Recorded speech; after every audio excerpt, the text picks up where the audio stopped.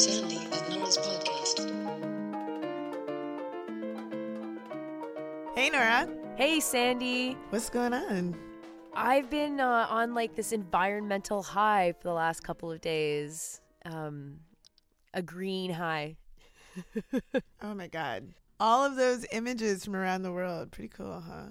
Yeah, I mean, like the numbers of how many people have been marching in Canadian cities that came out at the end of Friday was amazing. And I think that it's easy to kind of like forget that there were things that were happening in like many small communities. Like across Quebec, I know there were 70 events held and there was little marches, but the big one was Montreal. Did you see Montreal's pictures?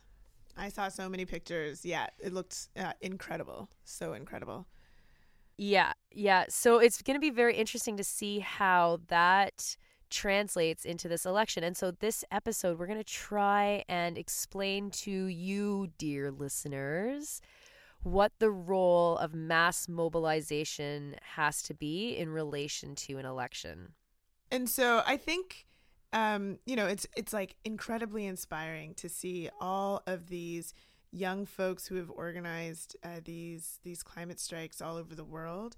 But one thing that I already see happening that we cannot allow to happen is this type of co-optation from politicians.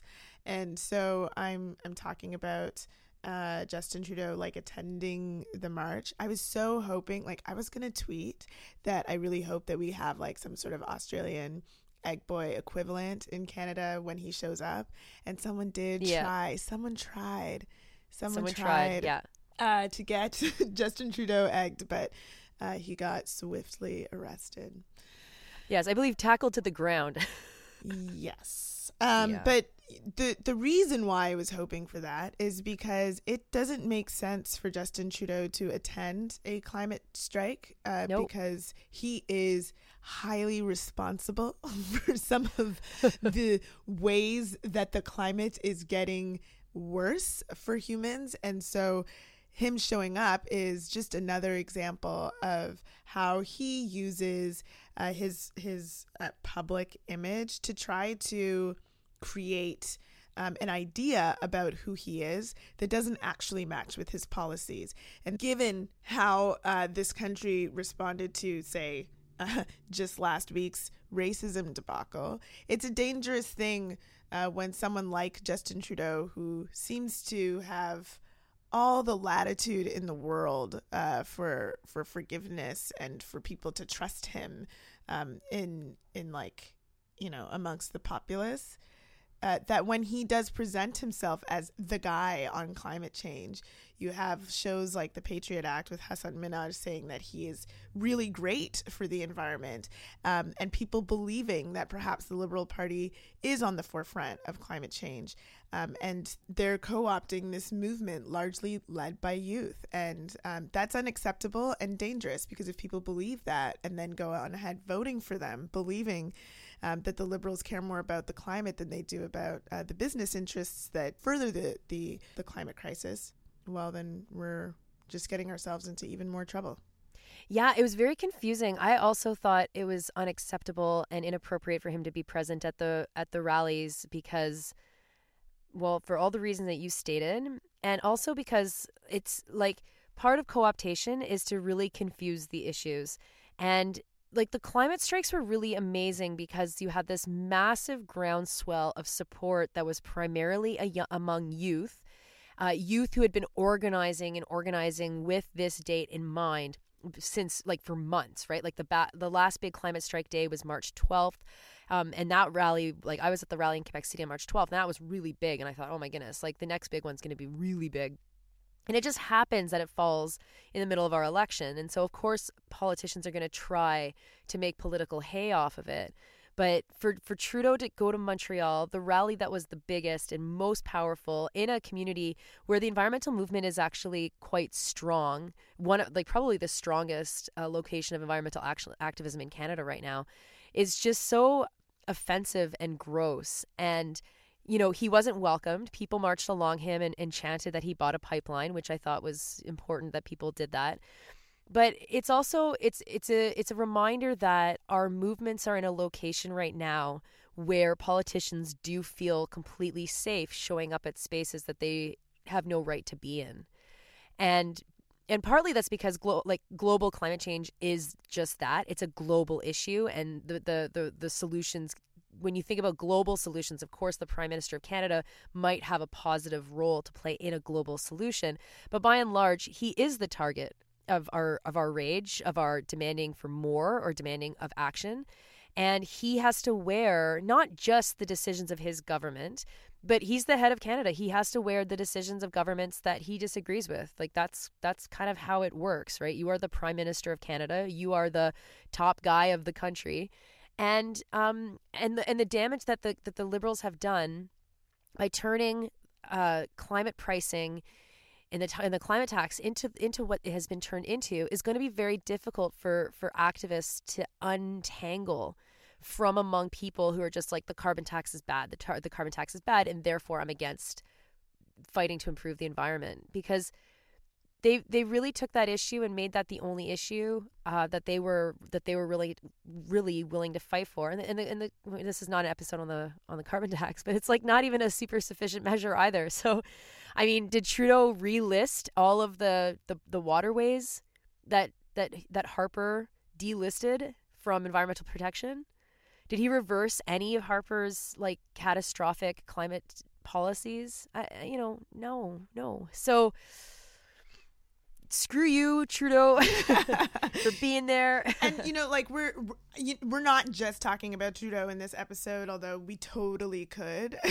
But yeah, this is like one of the issues of our time, connected to so many different issues that we will often talk about on this podcast, whether it be connected to issues of white supremacy, connected to issues of capitalism, and so on. Like, this is one of the most dangerous manifestations of a whole host of social issues that are happening in our time. So for this, this should be the one of the number one issues that is discussed during the election. And so we do not have the luxury of just ignoring this issue and trying to talk about, I don't know, something else like milk or whatever during the election in these times. We don't. And so we also cannot have the complacency to allow politicians to pretend like they're working on something that they're not. And so we just wanted to go through a little bit of how we should be thinking about how politicians should be responding to such organized fervor around the environment as the election very quickly approaches. That's right. I mean, so this week, there should be an echo effect of Friday's marches. And how the parties interact with what Friday delivered is going to be the test of their response to average people's demands. Because I think that the climate strikes were very average people. Those were mass mobilizations of people who perhaps have never taken to the street before. The majority of them had never taken to the street before. And the reason why we know that is because they were historically the biggest rallies in Canadian history ever, right? Like, I mean, This is some historic shit, and it's happening at the time of an election. And so, will the Liberals respond to what happened with better green policy? Will the Conservatives respond with better green policy? And how will the NDP try to capture the excitement, and the Greens, I guess, as well? How will they try to capture the excitement of the climate marches and turn that into public policy that is bold, that is clear, that explains to average people how we're going to fight this massive, soul-crushing problem of climate change? And we're recording this on Sunday, and so the week hasn't started yet. But while you're watching how politicians are talking about the environment, like, has the environment become the number one issue, or are the politicians trying to push other issues that they are more comfortable debating about? And I suspect that the Conservatives and to some extent the Liberals are going to want this issue to kind of go away, because the Liberals can only go so far on the environment before they run up against the NDP and the Greens having much better policy than they have. That's totally true. And like I want to, I feel like it can't be left alone, that it's not worth it to talk about the conservatives and anybody else right of the liberals on the climate right now. Like if you care about the future of the human race, like I hope one, that you're not even considering voting for either of those parties, but like I hope that is those parties are obviously not interested in the difficult choices that will have to be made and the difficult changes that will have to be made to like our economy vis-a-vis the environment. And so it's not worth talking about. And part of the reason, like I got some questions last week after our podcast about like, why are you so focused on the liberals when the conservatives are just as racist or worse or whatever. And it's like, part of the reason is because it's a great question. Like part of the reason we focus on them because like coming out of last week was because it was the leader of the Liberal Party who did the most racist thing, but but also because they present themselves as authorities on these topics, as people who are doing the right thing on these topics, and often, as Nora gave a bunch of examples about at the top of the show, will actually just further conservative actions or ignore previous conservative actions, allow to continue previous conservative actions that make things for the environment much, much worse. And so it becomes incumbent on people like us, I guess, to sift through the bullshit quagmire so that you can see what's really underneath all the ways that they present themselves. And so that's why we're focusing on them. But that is not to say that the conservatives don't deserve some flack. So fuck them too, but not worth talking about because you should already know that. Yeah, the conservative plan is so thin that there's not really much to it. Like they are not publicly denying climate change, so like bravo fucking Andrew Scheer, I guess, but their plan for an environment, I mean, it doesn't have any more depth to it than 3 pillars, which is that they want to make green tech be a big part of the economy, and they want a greener natural environment. I mean, they're kind of like the Ducks Unlimited conservationalists, right? This model that you can have really nice parks or really nice piece of land that kind of might ignore Indigenous rights and title to that land, or might ignore the fact that waterways are fucking connected. And so if you allow large mining projects or large other industry projects that will poison the watershed, the conservatives are masters of not caring about this issue at all. And what they inject in this election, which is I think something that isn't talked about enough, but they inject this this myth that Canada is among the cleanest countries in the world. And what our job, right? And our job is to show poorer countries who just don't get how important the environment is, how to clean themselves up. And so part of the conservative platform and the way that they talk about the environment is it's like, okay, Canada's doing everything that we can. And it's really the third world countries who are polluting the most. And it's them that we need to target, or we need to help, or however they want to massage that language, right? In their platform, it's taking climate change fighting global or something like this. And it has a very insidious effect, especially among people who are conservatives. And so if you listen to this podcast and you've got family members or friends who are conservatives, this is, I think, really important to talk to your family about, that Canada is still among the most polluting countries in the world. This is not a first world versus third world thing. And in fact, the so-called third world, like a lot of countries whose economies are rapidly industrializing in this moment, they're able to skip the dirtiest energy part because they're rapidly industrializing in a moment where clean energy is possible and viable. And so, there's from us shipping our fucking trash and recycling to the Philippines, and the Philippines being like, fuck you, Canada, take this back, right? Which is such a symbol of how we treat other countries in the world, my God. To the fact 100%. That among Canadians, like our car ownership and our car emissions are some of the highest in the world. We pollute per person, some of the highest quantities in the world. And most of that isn't actually individual consumption. Most of that's industry. And so the conservatives are useful to remind us that capitalism is the problem, that overconsumption is the problem, that the liberals just want to mitigate this stuff to make it sound good, which is why they're so obsessed with a market-based solution like a carbon tax. And the NDP and the Greens, I mean, the NDP has not been able to articulate their platform or their vision well enough. And the Greens, it's baked into their brand. And so they're able to kind of get away with them being the Green Party, and it's kind of clear enough as it is. So I'm hoping to see this week a real focus on the climate as in this week of the Canadian election. But some of the things that I think are missing in the conversation, I'm really hoping that there's some intrepid journalists out there who are willing to ask these parties about. For example, you just mentioned that Canada is one of the biggest polluters, which means that we're really contributing to the way that the climate is changing and how that manifests in different weather patterns and so on.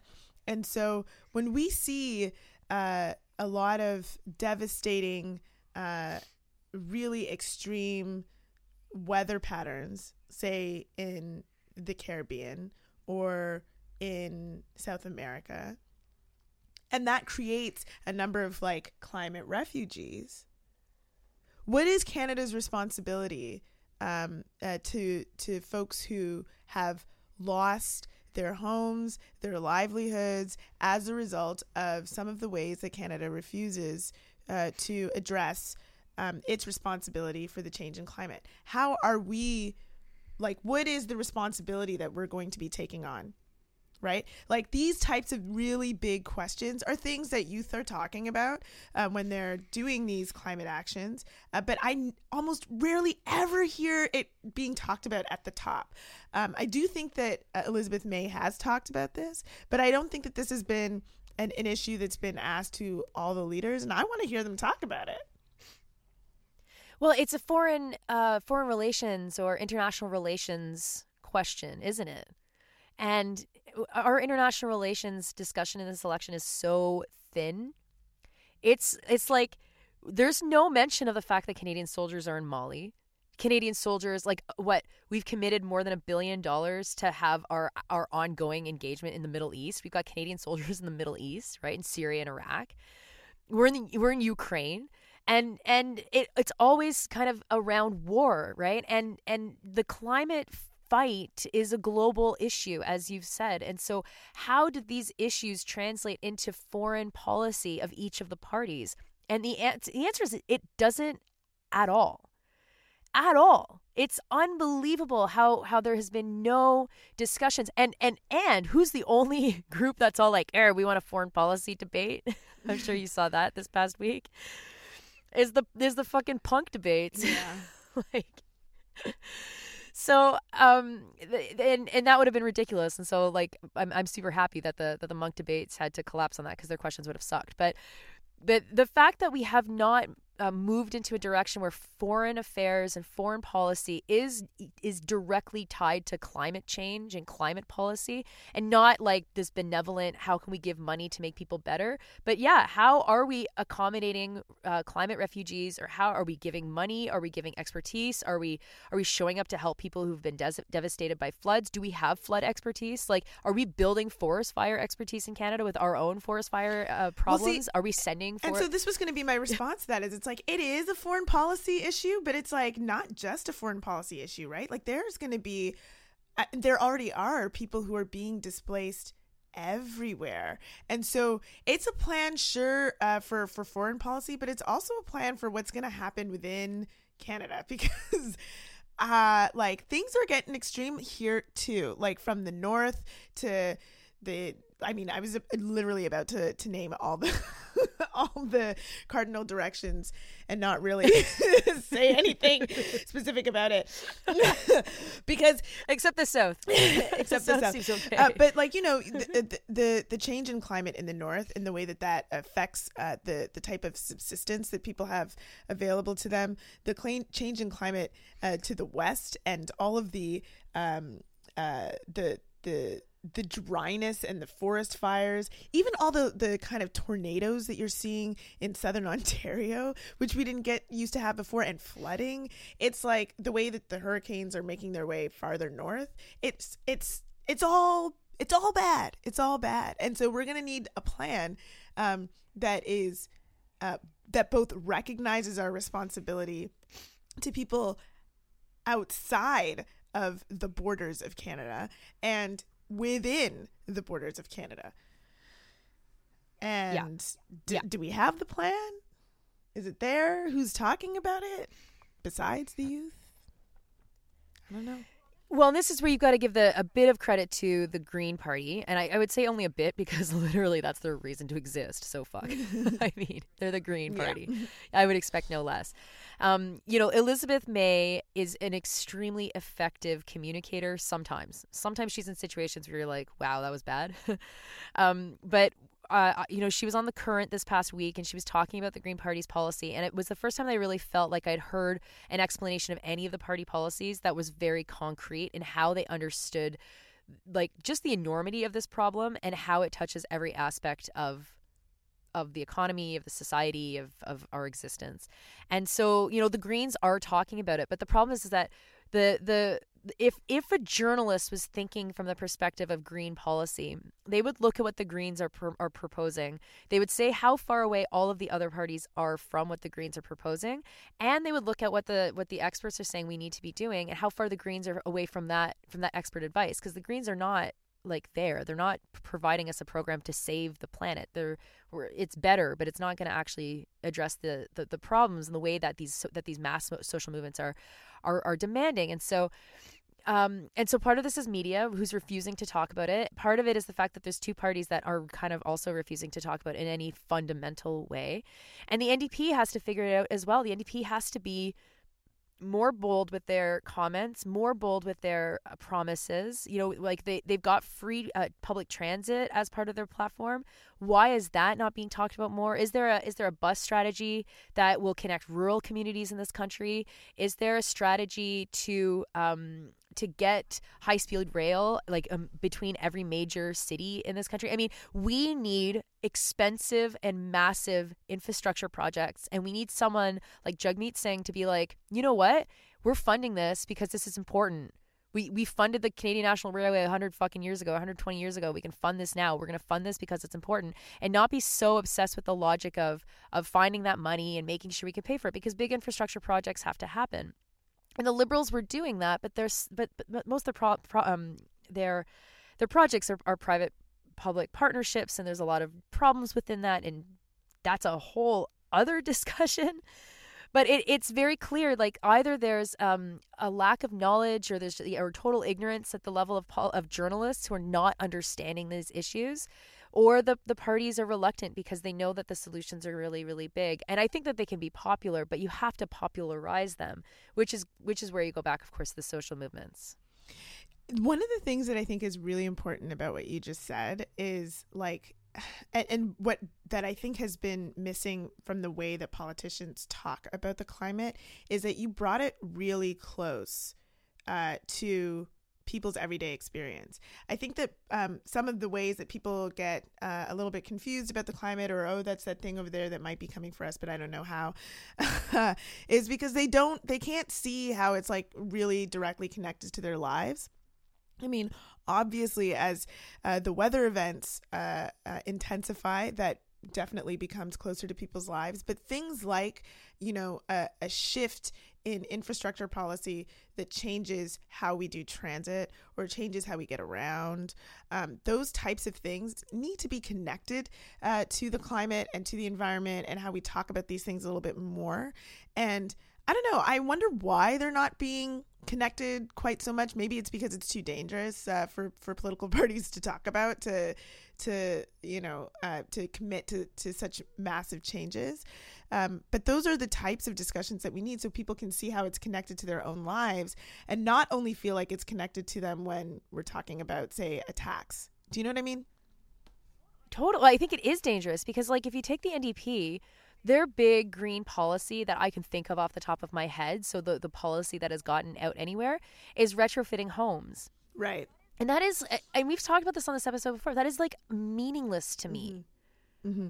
Like, as someone with windows, and I know my windows are 100 years old, and, you know, I've just got our house off of oil because we were able to switch to electricity and all this kind of stuff. And I'm like, retrofitting my home, what the fuck? Like, I have to go and renovate. Like, I've got a list of renovations we have to do already to just like live here. Like, you know, and so, and of course that doesn't talk to renters at all. That only talks to homeowners. And so these are like the pocketbook solutions. They're the environmental fucking light bulbs that don't work very well. There's the single-use plastic bans that would be great, except, I mean, I think I heard Justin Trudeau announce that they had banned single-use plastic, and I was like literally eating with a single-use plastic fork. I'm like, yeah, you sure did. Like, what the fuck? Wow. I guess I'm breaking the law right now. When we start to think more broadly about connecting the environment to every single platform policy, that's when you start to actually point at the real problem. And the real problem is capitalism, and none of the parties are equipped to talk about that in a serious way. And not just capitalism, but white supremacy. Because here's the thing also about some of the stuff that I was just talking about in terms of climate refugees. By and large, those folks are going to be Indigenous, Black, and Brown folks. And I certainly don't trust the Liberal Party to do anything more than wear us like a costume, as I said last week.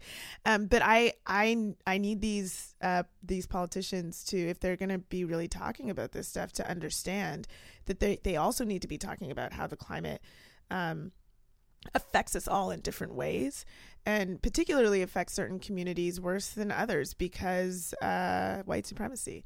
Like, these are things that all need to be understood and tackled by any party who's seriously going to be considering how they're going to stop the climate crisis. White supremacy is the tie that like weaves everything together, and it's interesting to think about which policies that you and I would call racist that have come out in this election, and how they don't necessarily have a direct tie to the environment. Let's say I'm thinking of a couple of policies in my mind right now, and you wouldn't say that those are environmental policies, but any policy that demonizes and denigrates racialized people is going to have an impact when we start talking about the movement of global movement of refugees, opening our borders or our arms or our homes to people who are in need and who need to come to Canada. They're all connected. And when we have any policies that call into question the humanity of Black and Brown and Indigenous people, that's a narrative that stretches across policies.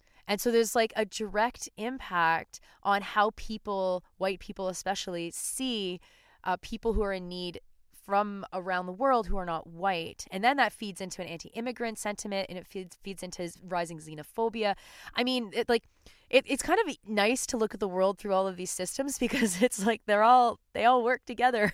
Like, you can really make these conclusions quite simply, and the job of the politician is to hive all of this stuff off to make nothing make sense. In the last 10 minutes of this show, I do want to talk about maybe one of those issues, or one of those threads of policy that we kind of dropped a hint about last week when Justin Trudeau, alongside Trustee Bill Blair, announced their election platform on guns, which, if I can just say, was just so very bizarre in the way that they talked about it. They were like, I don't know if you saw the press materials that they created, but it was it said thoughts and prayers aren't enough.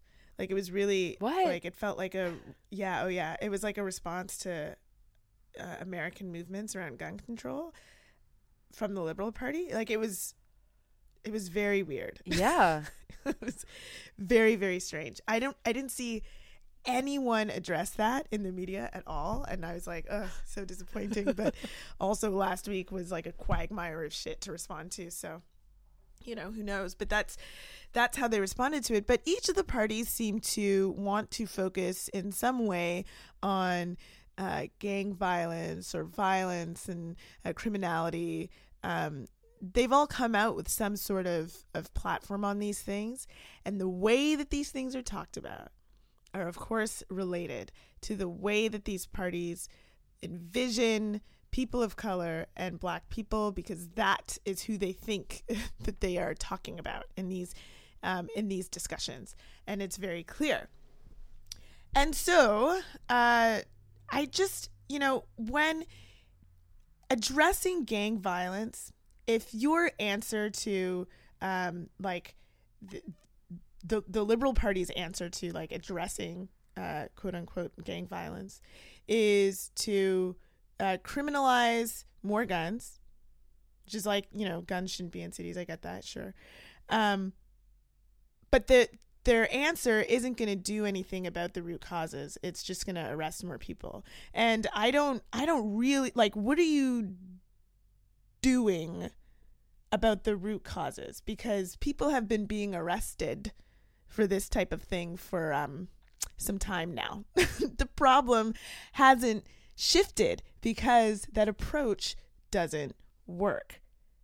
If poverty is the root cause, if substandard access to education, inability to access employment is one of the problems, like more criminalization isn't going to assist the problem. It just makes it worse. And so taking a look at how the parties discuss how they're going to deal with crime is really telling about how the parties view people in these communities who are affected by these acts of violence.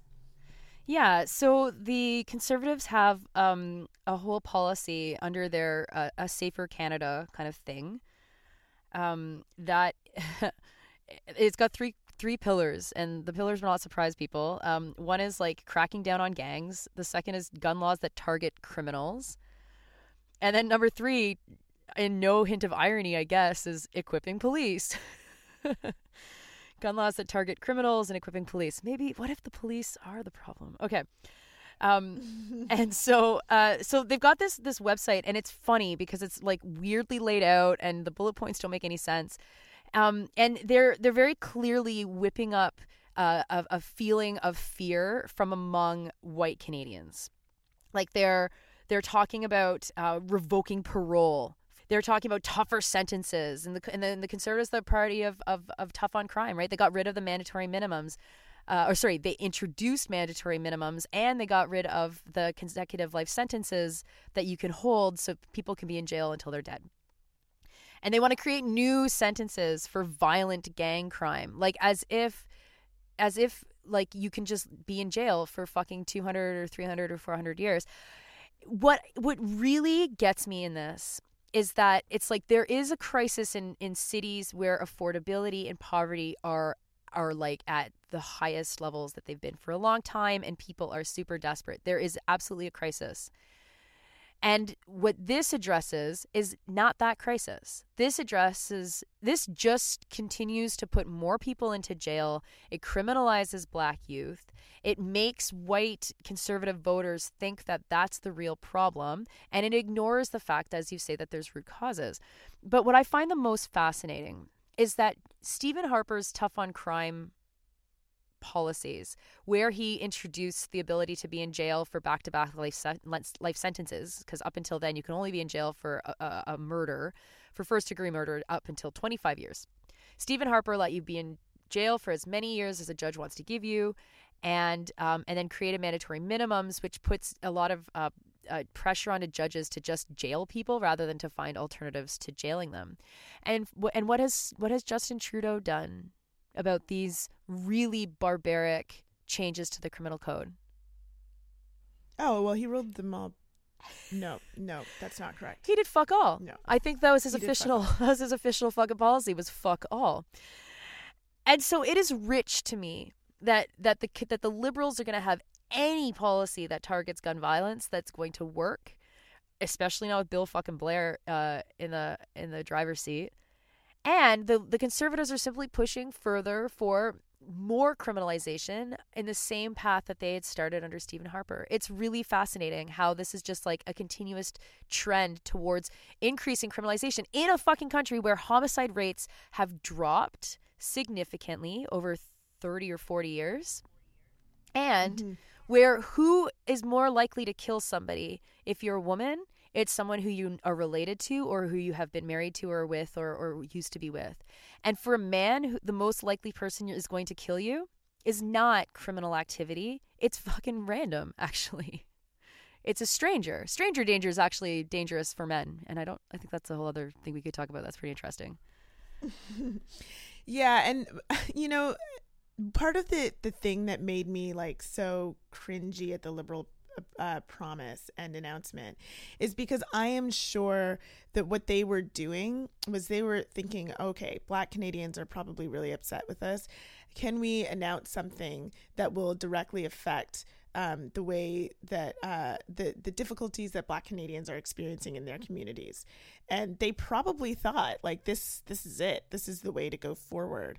And it's such a gross way to think about a community of people because they're again not interested in dealing with any of the root causes of these things that people are experiencing in their communities. And then the other thing that I want to say about the Conservative plan is, and you really should go check out this website. It is very funny.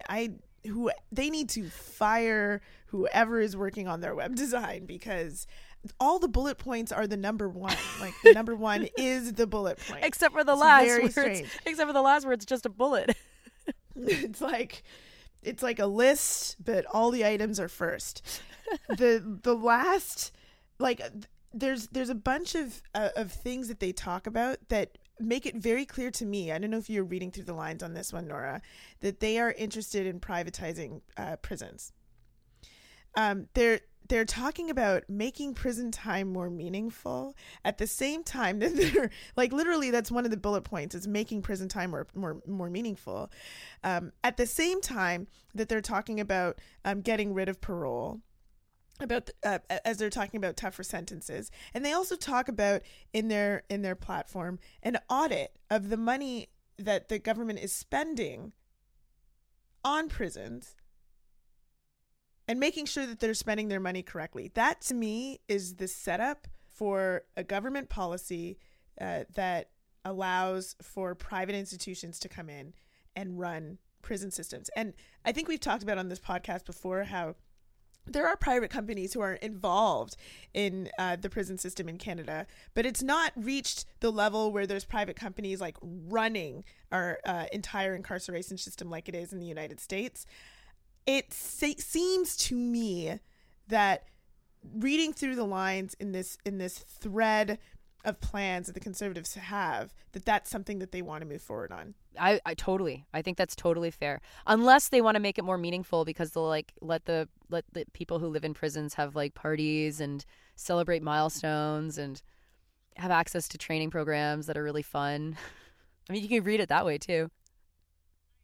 I suppose we could, but I don't know if Scheer and friends are truly interested in that shit. I don't think so. I think you're totally right, and I hope that folks listening to this podcast can appreciate, like, you heard it here, folks, first. Like that's it, and no one is talking about it. We have to mention the NDP. The NDP came out just this morning, Sunday morning. Awkward day for an announcement, but anyway, for their gang funding, which is $100 million dedicated to help keep young people out of gangs. So the Canadian Press story has very little details, and so I'm sure those details will come out the next couple of days. But Singh was asked if any of that money would go to the RCMP, and he said no. So bravo. That's great. And the NDP is probably thinking about youth programs, creative programs, giving money to cities to be able to offer spaces for youth to do stuff. So that would be wonderful. That would be good. Of course, it doesn't touch on the affordability stuff, which is elsewhere in the NDP platform and also not sufficient. But starting the conversation around like youth and supporting youth is great. The other part of their gang-related promise is something that I think has gotten a lot of play in British Columbia, because I've heard folks in BC talk about it, but I haven't seen anyone else talk about it in Canada, which is that they're mimicking a lot of the policies that the NDP government in British Columbia has promised, specifically related to anti-money laundering. And so that is great too. So they've talked about a $20 million disbursement to create specifically in the RCMP a money laundering unit. I don't know if that needs to be in the RCMP, quite frankly, but talking about money laundering is absolutely critical because, we've got Maxime Bernier that's blaming the affordability crisis in Toronto, Vancouver on immigration, whereas the real culprits, of course, are money launderers, are the banks, are speculators, and out of control housing prices that have made some people extremely rich and have made a lot of people homeless. To the journalists who listen to our podcast, because I've heard that there's a lot now. Like some of the most interesting feedback that I get is from journalists.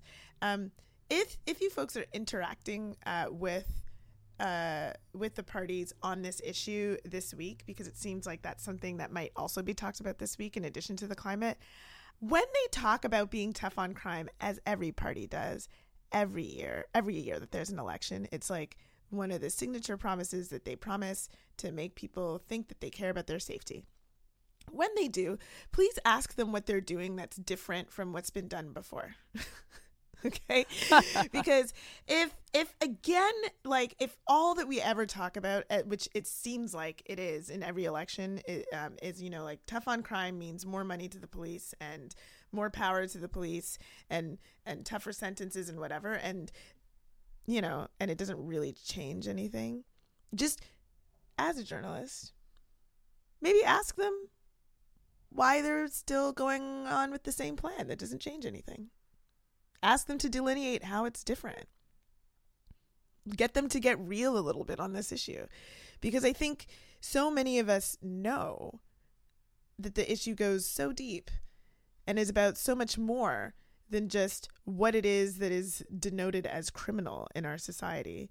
And I think it's really important that journalists are equipped to not forget the last term for the Liberal parties or the last term the Conservatives were in power, or, for the NDP and the Greens or whomever, how they're going to be different from those previous terms, that the ruling parties have always promised the same shit.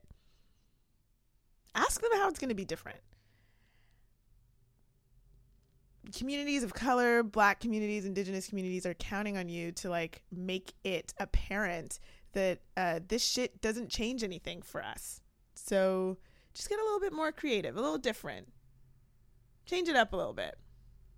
Don't let them get away with the same old, same old. Ask a tough question. Ask a tough question.